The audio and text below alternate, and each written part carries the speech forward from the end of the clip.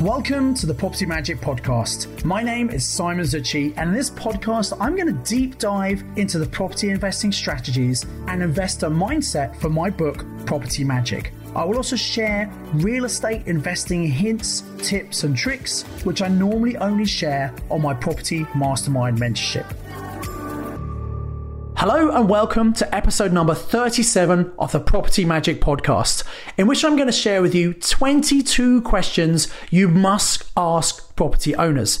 Now, there are actually 13 key questions and then a further 9 questions based on how they answer the first 13 questions. So 22 questions in total that most investors just would not ask.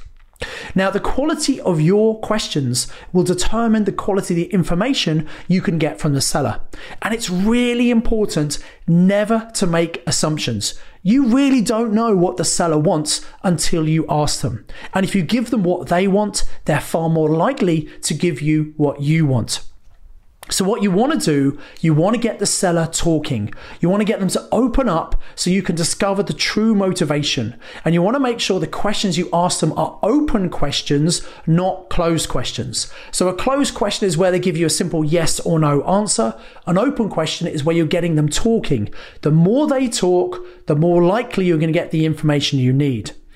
You need to understand what's the problem they're trying to solve. And once you understand that, you've got a much better chance of finding a win-win solution for everyone involved. Now, if you think it's all about the seller just wanting to get the highest possible price, then you really need to go and listen to episode number 6 of the Property Magic Podcast, which is all about how you can pay less for your investments by working with motivated sellers. Usually, for motivated sellers, it's the speed and certainty of sale that is far more important than the amount of money they actually get. Let me give you a personal example of this. So I bought property all over the UK, and one of the deals I did with a joint venture partner was where we bought a large commercial property from the local council in Redcar, which is in the northeast of England.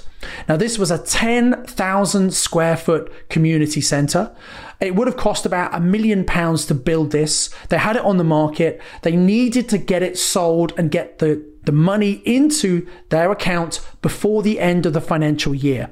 So a week before the end of the year, my JV partner was able to negotiate a very good price. He got a price of £250,000 for a 10,000 square foot building. I mean, that is just an incredible price.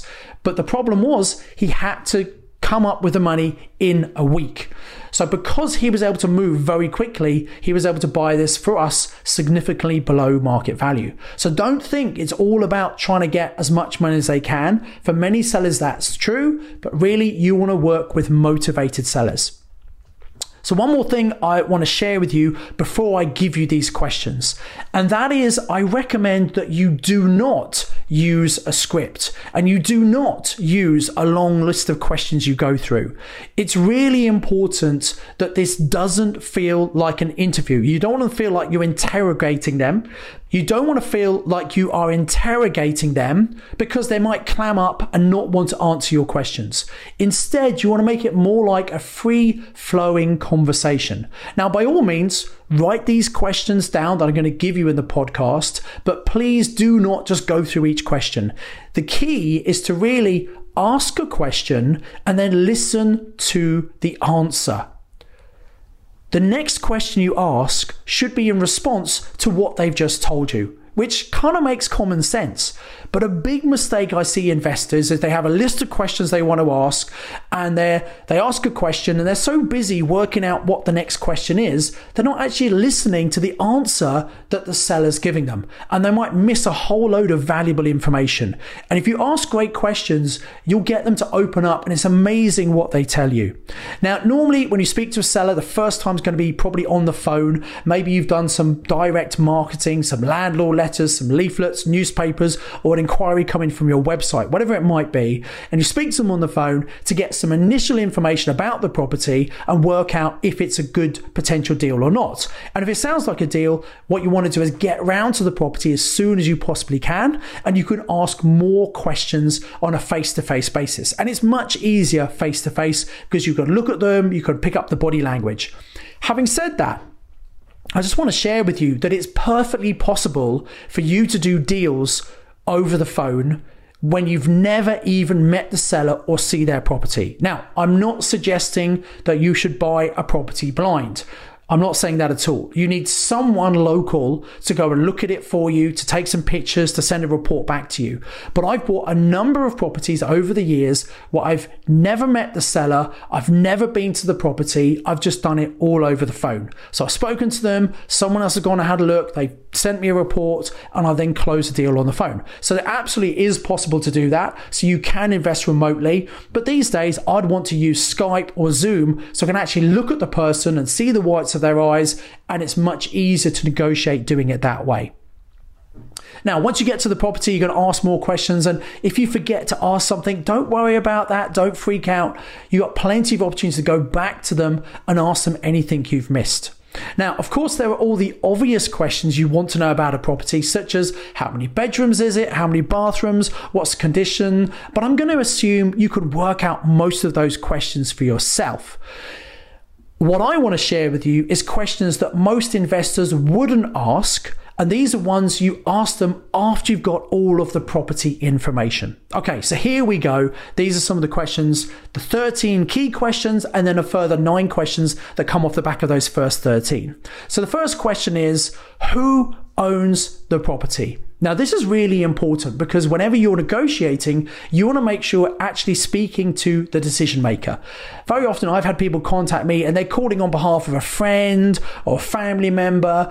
And I don't know why the person's not calling themselves, but that's often the case. So check you're speaking to the decision maker. Next question is, when did you buy the property? Now, this is really useful for you because if they bought it 20 years ago, you can assume there's going to be some good capital growth in there. If they bought it at the peak of the market in 2007, well, it might only just be worth what it was worth when they bought it. Or maybe it might be worth even less than when they first bought it. So establishing when they bought it and understanding what's happened to the market can give you a really good idea. If they just bought it last year, you might want to wonder, well, why are they selling it this year? Why are they selling it so soon? Is there a problem with this property? Question number 3, and this can lead on to lots more questions, is who lives in the property? Now, very often, someone you're speaking to, it's going to be the owner who lives there and say, well, I live there alone or with my partner or my kids, whatever it might be. And then if they live there, there are a couple of important follow-up questions. The first one is, okay, do you have somewhere to move to already when you sell this property? And that's important because maybe they've got somewhere that is their dream property and they need to sell this property quickly in order to be able to buy that one, which means they're going to be motivated. Or maybe they haven't got somewhere to move to yet, and what they want to do is exchange contracts with someone like you and then have a bit of time, a bit of flexibility to find where they want to move to. So you need to understand their situation. Another question related to this is, are you looking to rent or buy your next property? Now, very often people might be selling a property because they just don't want the hassle of ownership, they don't want the liability of a mortgage, and they're just going to rent their next property. Or maybe they need to sell this one to be able to buy their next property. And again, it's really useful for you to understand what's their future plan because the solution you come up with might affect that. Now, if they don't live in the property, there's a chance it might be empty. And that might be because maybe it's an inherited property. Maybe it's an ex-rental property and the tenants have all moved out. Or maybe the owners were there, they've moved out, and they've now got this property that's costing them money every month, that's empty and could be broken into, could be vandalized. An empty property is a real problem that they're going to want to solve. So if there's no one there, you want to understand how long it's been empty for. If there are other people living there, tenants, there are a few questions around that. So first of all, you want to understand how long have the tenants been living there. If they've been living a very long time, you might have a problem of what's called protected tenancies. And that means that sometimes someone's been living there such a long time, they have a protected tenancy, which means you can't put the rent up. And sometimes properties are sold at a very low value because you've got this protected tenancy. So you want to make sure that's not the case. In fact, you want to understand what kind of contracts are the tenants on? That's another question. And ideally, you want them on 6-month, AST contracts, assured short-term tenancy. Now, if someone's been there 2 years, they might have had an AST initially, and it goes on to a monthly periodic rolling contract. So you just want to understand a little status about the people who are living there. Sometimes people don't have contracts. There's no contract at all, and that can be a problem. So you want to find out the situation. The next question about the tenants, if there are tenants there, is how much rent do they pay? This is really important because the landlord might say, oh, you can get £1,000 rent for this. But if the current tenants are only paying 500, I'd want to know, well, why is that the case? And the other question is, are they up to date with the rent? So what are they paying and are they up to date? Because maybe the reason the person's selling this property, they got bad tenants, they're not paying the rent, they're trying to get them out, and they're trying to dump this property and get rid of it. So you need to understand what you're taking on. Question number 4, and it's amazing how many people don't ask this question, is the property freehold or leasehold? Now, if you're buying through an agent, they might have told you what the situation is, but they might have made a mistake. So I'd ask the owner this question, is it freehold or leasehold? Now, if it's freehold, that's really good. If it's leasehold, there are a couple more questions you need to ask. The first one I'd always want to ask if they say it's leasehold is, okay, how many years are left on the lease? The reason you want to know this is very often you find properties where they seem very cheap, but it's because they have a short lease. If you have a property that's got a lease, that's less than 70 years, it's very difficult to get a mortgage on that property, which means really only a cash buyer could buy it. And what that means is that, unfortunately, if you don't want to buy cash, what you'd have to do is you want to exchange contracts, get the lease extended by the current owner, and then you could buy it once you've got the longer lease on there. So you might want to ask them, do you know how much it would cost to extend a lease? And they may have no idea at all, or they might have found out from the freeholder, but they just don't have the money to get it done, which is why they're having to sell the property. The other thing you want to understand is what's the service charge and what's the ground rent? Now, the ground rent is the payment, normally a couple of £100 you pay to the freeholder each year. And the service charge is what's covered the cost of running and managing that building. So it might be the cost of the cleaning of the communal areas and the electricity to light the communal areas. Maybe there's a garden, it's a garden maintenance. Maybe there's a sinking fund for works that need doing on the property in the future. Maybe it's a really fantastic property that's got a concierge swimming pool. That all costs to maintain it. So there'll be service charges. And you need to understand what the service charges are because you want to factor them into your calculations when you're working out the cash flow and profitability of this investment. Question number 5, and this might sound like an obvious one, but it's great to ask the owner because it helps uncover some of their circumstances, is why are you selling the property? Now, depending on the rapport you have, they might give you the proper reason. They might say, well, I'm just selling it. That's none of your business. And if they're a little bit prickly, maybe there's a problem there. And if there's a problem, they don't like talking about these things. So you want to get them to open up.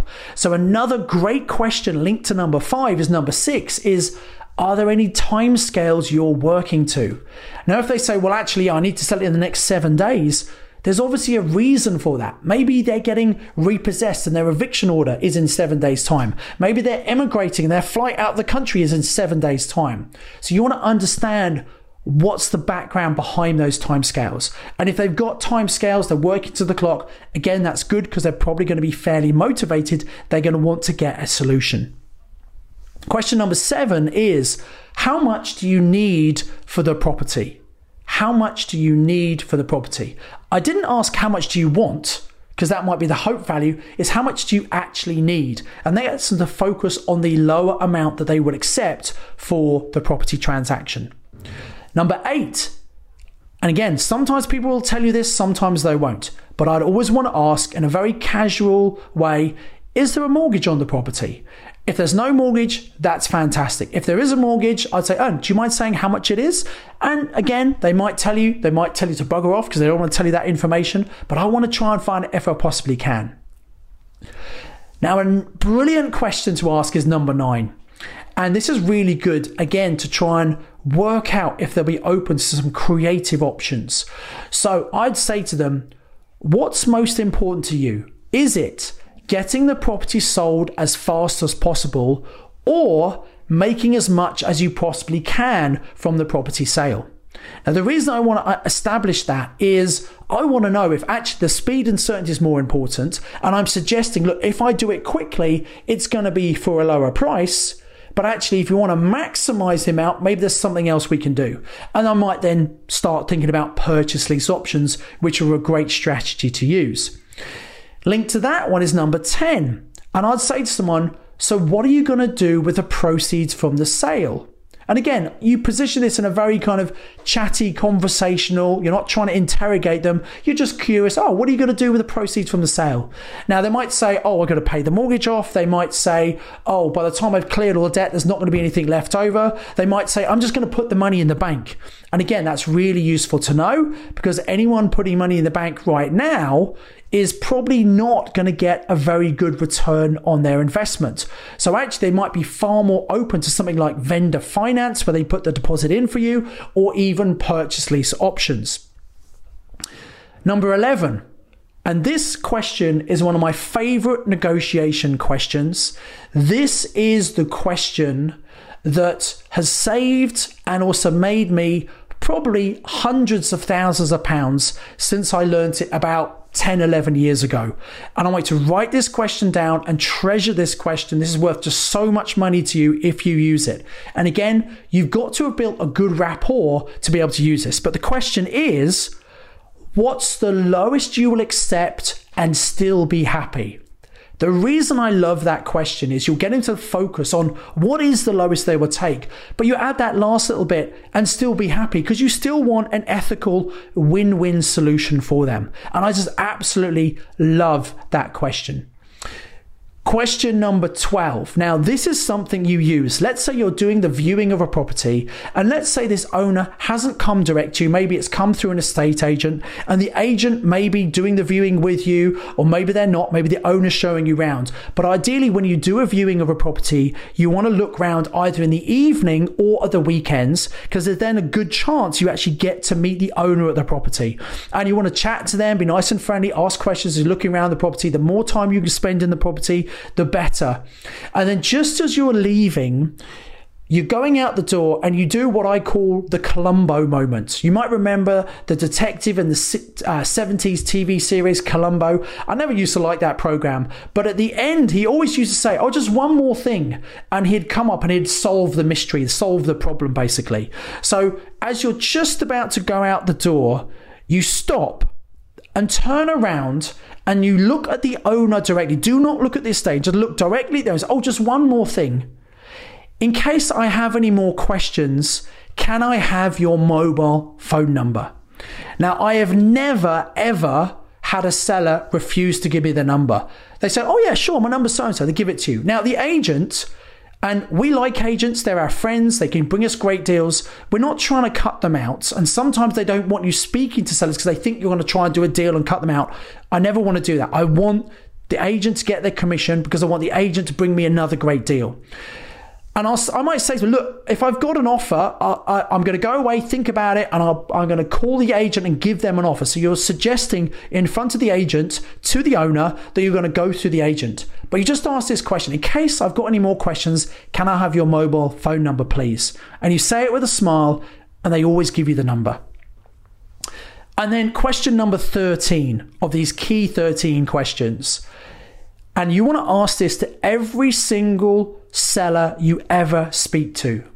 Because particularly if they're a landlord, if you ask this question, I promise you will end up doing more deals than if you don't ask this question.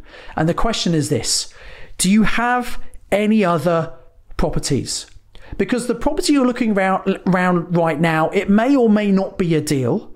But if you say, do you have any other properties? They might have other ones in their portfolio that they haven't even thought about selling that might be really good for you and might give them the solution they need. So it's a really powerful question. So there are 13 questions that most investors don't ask, but if you ask, you're going to get a lot more information, and then a further 9 questions, so 22 in total, based on what they say for the first 13. I really do hope those have been useful. Please don't just go through them in a list. Weave it into the conversation, make it as natural as you possibly can.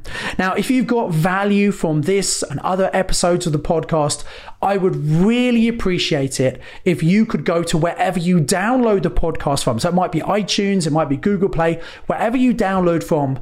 And could you right now go and give it a 5-star review and say what you like about the podcast? And that'll be really valuable because other people will see that review and hopefully they'll come and start listening and they'll benefit as well. So paying it forward, hopefully other people can get access to this valuable information. And remember, every Tuesday we come up with a brand new episode for you. So why not subscribe to make sure you get it every single Tuesday morning.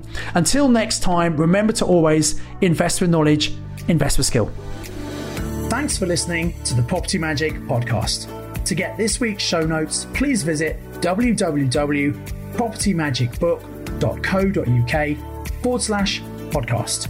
You can contact me via LinkedIn, you can follow me on social media, and I highly recommend you subscribe to my YouTube channel to watch loads of valuable property trading for free. All of the details are available in the show notes. Until next time, invest with knowledge, invest with skill.